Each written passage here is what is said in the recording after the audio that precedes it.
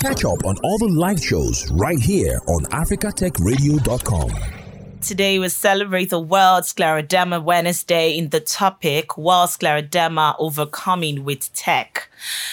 Having a disease that nobody has heard of is a lonely business. When even the doctors cannot recognize it or tell you what is going to happen, it is lonelier still. So Scleroderma Wednesday was created to tell people, including the medical community, what it means to have this disabling disease. June 29 is a day to recognize the bravery of those who live with scleroderma and to demand equal treatment and equal care for people with scleroderma across the world. Scleroderma is an autoimmune connective tissue disease that affects an estimated 2.5 million people in the world. And it's when the body produces excess proteins called antibodies that attack the skin and internal organs.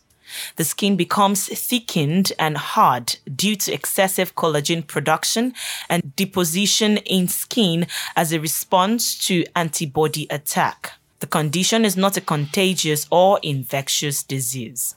Scleroderma affects women more often than men and most commonly occurs between the ages of 30 and 50. And there are many different types of scleroderma. In some people, scleroderma affects only the skin, but in many people, scleroderma also harms structures beyond the skin, such as blood vessels, internal organs, and the digestive tracts, known as systemic scleroderma. Signs and symptoms vary depending on which type of scleroderma you have. While there is no cure for scleroderma, a variety of treatments can ease symptoms and improve quality of life. The data and statistics in Nigeria on scleroderma is really poor, as this disease isn't widely known and not very many people know about it. Hence, I thought of bringing on board a professional in the treatment of scleroderma to help us understand what this disease is actually all about. Is a professor of medicine and a consultant rheumatologist. Is also the first West African professor of rheumatology. Let's welcome Professor Femi Adelowo. Good afternoon to you, Prof. Good afternoon, Gloria. Thank you so much for inviting me to your program. It's such an honor. All right, let's get into the crux of the discussion. Health experts have explained that the causes of scleroderma are not known, but certain factors can increase the chance of having this condition. First is, why is this? Why is the cause not known? And second is, what then are the factors that can increase the chance of having the condition? Just like you rightly introduced, scleroderma, or what we now currently call systemic sclerosis, basically because it's not just the skin. When we say scleroderma, it means just the skin. But when we say systemic sclerosis, it means that apart from the skin, other internal organs are affected. Just as you have stated, it is a rare condition. But of course, whoever gets affected is not going to call it rare. It's actually quite common when we look into it that way. Yes, you're also right that it's uncommonly reported in Nigeria. But if you search through the website, you will find out that, yes, there have been reports of scleroderma from Nigeria too. It may not be to the same level, like, for instance, you've seen with hypertension and diabetes, and that's what makes it rare. And even in advanced countries, it is still a rare condition. But like I said, whoever has it, it is quite is common. It is a systemic autoimmune disease. And just like you said in your introduction, that affects the collagen. Collagen are the structures that we find in the skin, in the blood vessels. They're actually everywhere. They're also called connective tissue. And connective tissue just means connecting one structure of the body to another one. So it affects virtually every organ in the body, beginning from the heart to the kidneys, to the lungs, and like you have said, to the skin and even the joint. There are various types. There's what we call the limited scleroderma, which is one that characterized by thickening of the skin just beyond the fingers. There's thickening of the skin. And then you have one where there is thickening of the skin that's proximal to the knuckles of the fingers. So we have what we call the diffuse, which is one that is commoner among Nigerians, and that would affect proximally to the knuckles, to the skin proximally to the knuckles. It would affect the face, it affects the trunk, the arms, of course. So you have the diffuse and you have the limited. So basically what is going on is that there is laying down of collagen fiber. There's also disruption of the blood vessels, so that the blood vessels start to sort of narrowed down. And once you have narrowing of the blood vessels, you limit the blood flow to that area. We don't know the cause. And you asked me, why don't we? Well, we just don't know as of now, Of course, there's always an ongoing research. But we know that it is an interplay between something in the environment and a genetic makeup. So those who have it have a particular genetic makeup that makes them prone to it. And there's something in the environment, usually an infection with some virus, but there are so many other factors that have been associated, such as, for instance, we know that in South Africa, those who work in mines, are more prone to develop scleroderma. So it's been associated with silicosis, silica dust. It's been associated with asbestos dust. It's been associated with various drugs, such as, for instance, vinyl chloride, drugs called bleomycin. It's also associated, apart from the drugs, it's been associated with certain surgical intervention. So there are quite a lot of factors that have been suggested to be associated with it. One other factor is various adulterated or rapeseed oil. These are factors that have been associated. But when we say we are associated, we are saying we're really not so sure. We're not 100% sure. We don't have a direct link, just like, for instance, when you find malaria parasites in the blood, that is malaria. But we don't have such direct association that we have. So all these have all been hypotheses. But basically, it's an interaction or interplay between a genetic makeup and something in the environment. And those factors are what I've mentioned now. All right, Prof. Now, what symptoms does this disease give, and how can one know he or she has it? Well, the first thing that happens, and this is quite curious, is that the person really feels that the skin is choking the body because the skin is thickened. He feels that it's choking the body. That's usually the first thing that would happen. If they feel there's like they're wearing a coat that's choking them. They also can present with pain in their fingers, at the tip of their fingers, especially when they are exposed to cold or when they dip their fingers in cold water. They have these changes and pain, which we call Raynaud's phenomenon. And that is characterized by color change. You have a color change in the tips of your fingers going from initially it blanks out, then the finger changes color to blue, and then finally to red. That's what they call the Raynaud's phenomenon. So this can go on for several years before the other skin manifestation happens. And then they notice other organ involved, They can notice, for instance, when it affects the lungs, that they have this difficulty in breathing, especially when they walk short distance, they become very breathless. And they have very little cough. So they're breathless, but little cough. Then they can develop hypertension. They can develop kidney involvement. When it affects their intestine, they can develop constipation, which may be on its own or alternates with diarrhea. They can also present with a reflux. Everything they eat, gets reflux out, and they can develop ulcer. They also notice, of course, their skin changes. It becomes dry. Their mouth becomes narrower and narrower because of the collagen deposit. And that collagen deposit will lead to fibrosis. Fibrosis is a form of scar. Imagine you have a scar on the skin of the mouth, that becomes puckered, becomes rather narrow. So these are these possible changes. One other change which we notice commonly in blacks, and peculiarly in blacks, is what we call a salt and pepper appearance. Salt and pepper appearance, you have areas of hypopigmentation interspersed with area of hyperpigmentation. So we call that salt and pepper appearance. They can also have joint pain. So it's quite a whole lot of presentation they can have. But it begins with the skin. It also begins with the digits. Okay. All right. Now, you mentioned some symptoms, and I remember we had a conversation on lupus. So, Prof, these symptoms, they're sounding alike. What then is the difference between scleroderma and lupus? The lupus, scleroderma belong to the same class, family of conditions or diseases we call systemic autoimmune disease or connective disease. So sometimes there's actually an overlap between their presentations. Okay. But the peculiar one for scleroderma is the skin thickening. The skin just gets thickened, which we don't have, with lupus on its own. But the other presentations can also be found in both of them because there's a lot of overlap between these conditions. Okay. All right. Then now, I read that this disease is particularly commoner in blacks than whites, with the highest frequency among certain Americans' Indian population.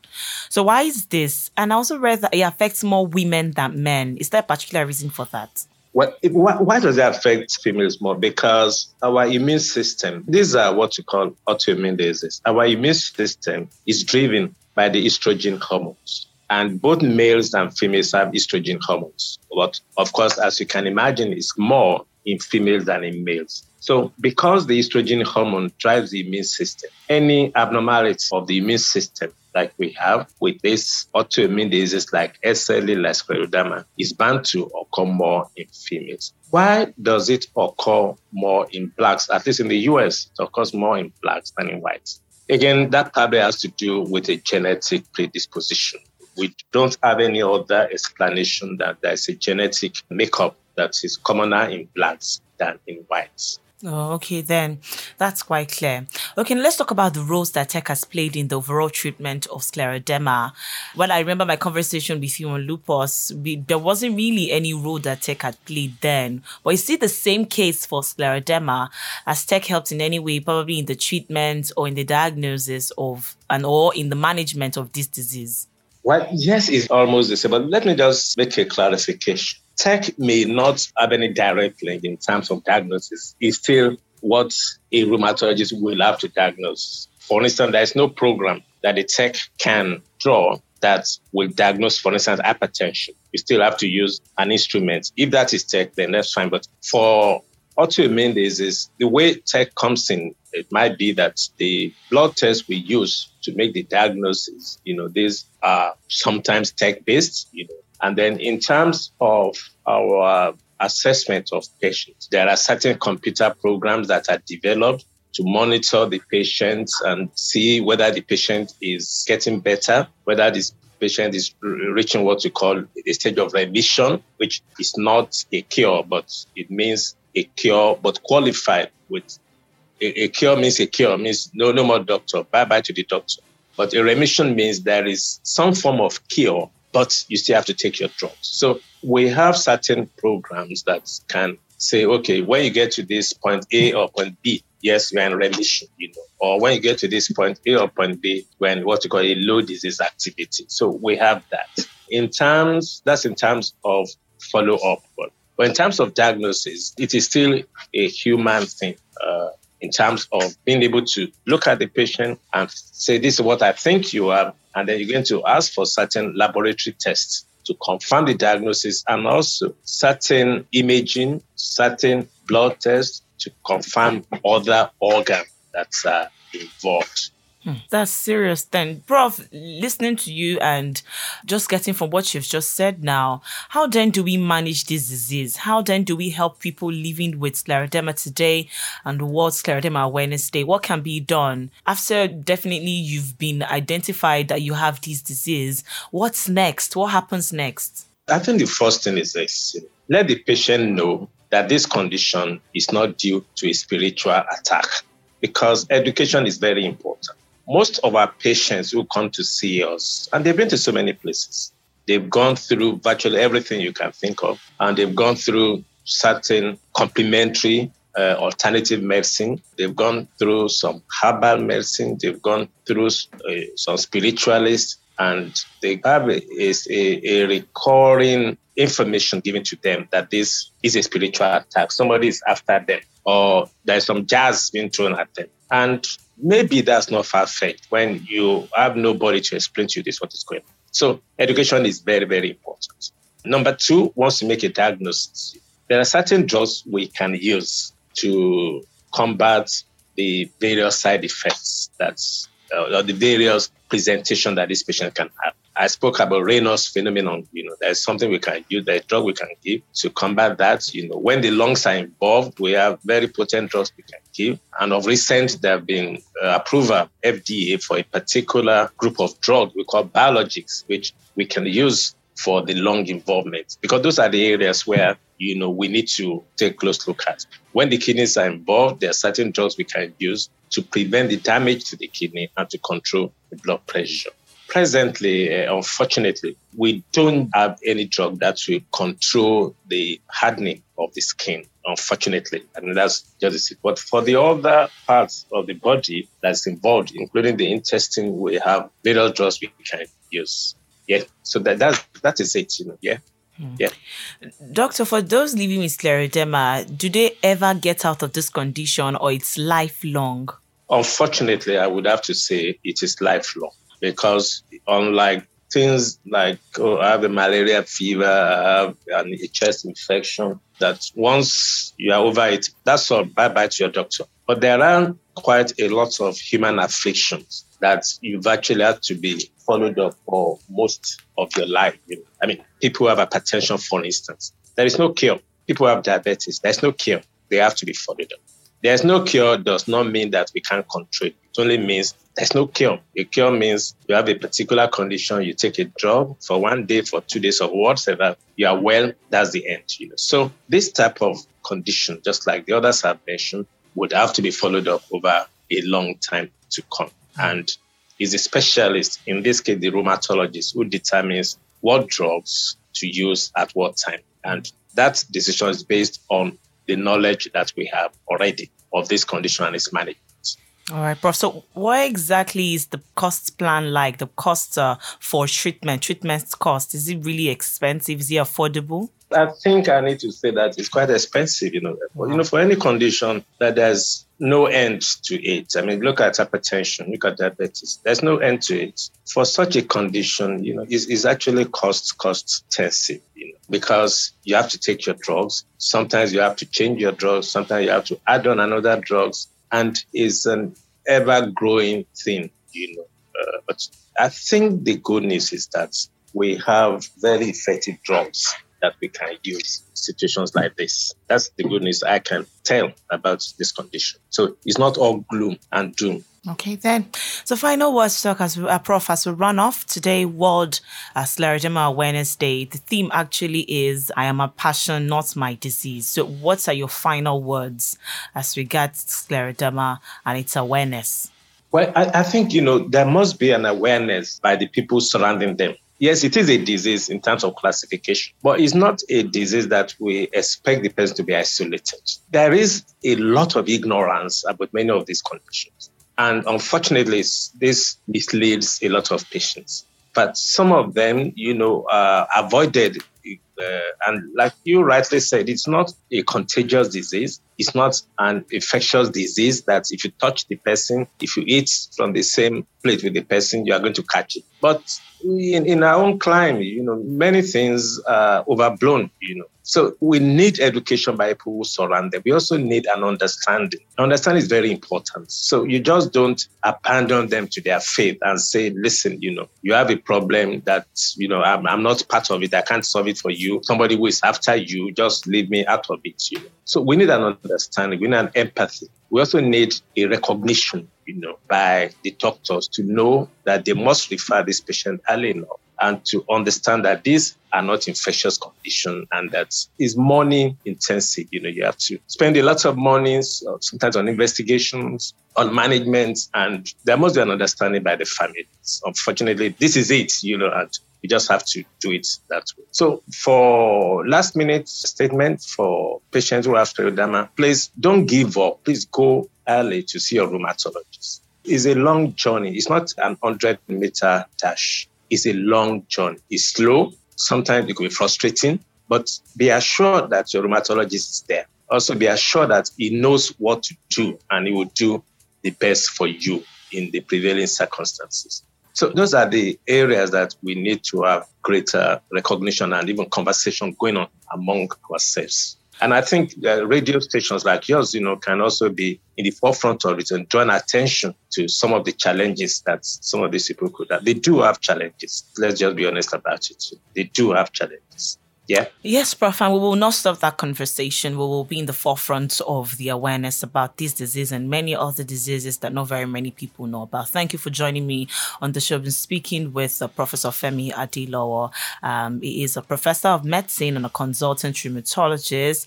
He's the first physician in West Africa to specialize in this specialty and also the first West African professor of rheumatology. Thank you for joining me on the show, Prof. Thank you very much, Gloria. Thank you for having me, and bye-bye. Yes. Now, treatment for scleroderma has drastically improved in the past 30 years, although there's still no cure for it, like you heard. But there are many different treatments that can help us manage our symptoms. All you need to do is to talk to your doctor if any of your symptoms is getting in the way of your daily life. Your doctor can help you adjust your treatment plan. Thanks for listening, and don't forget to catch up on all the live shows right here on africatechradio.com.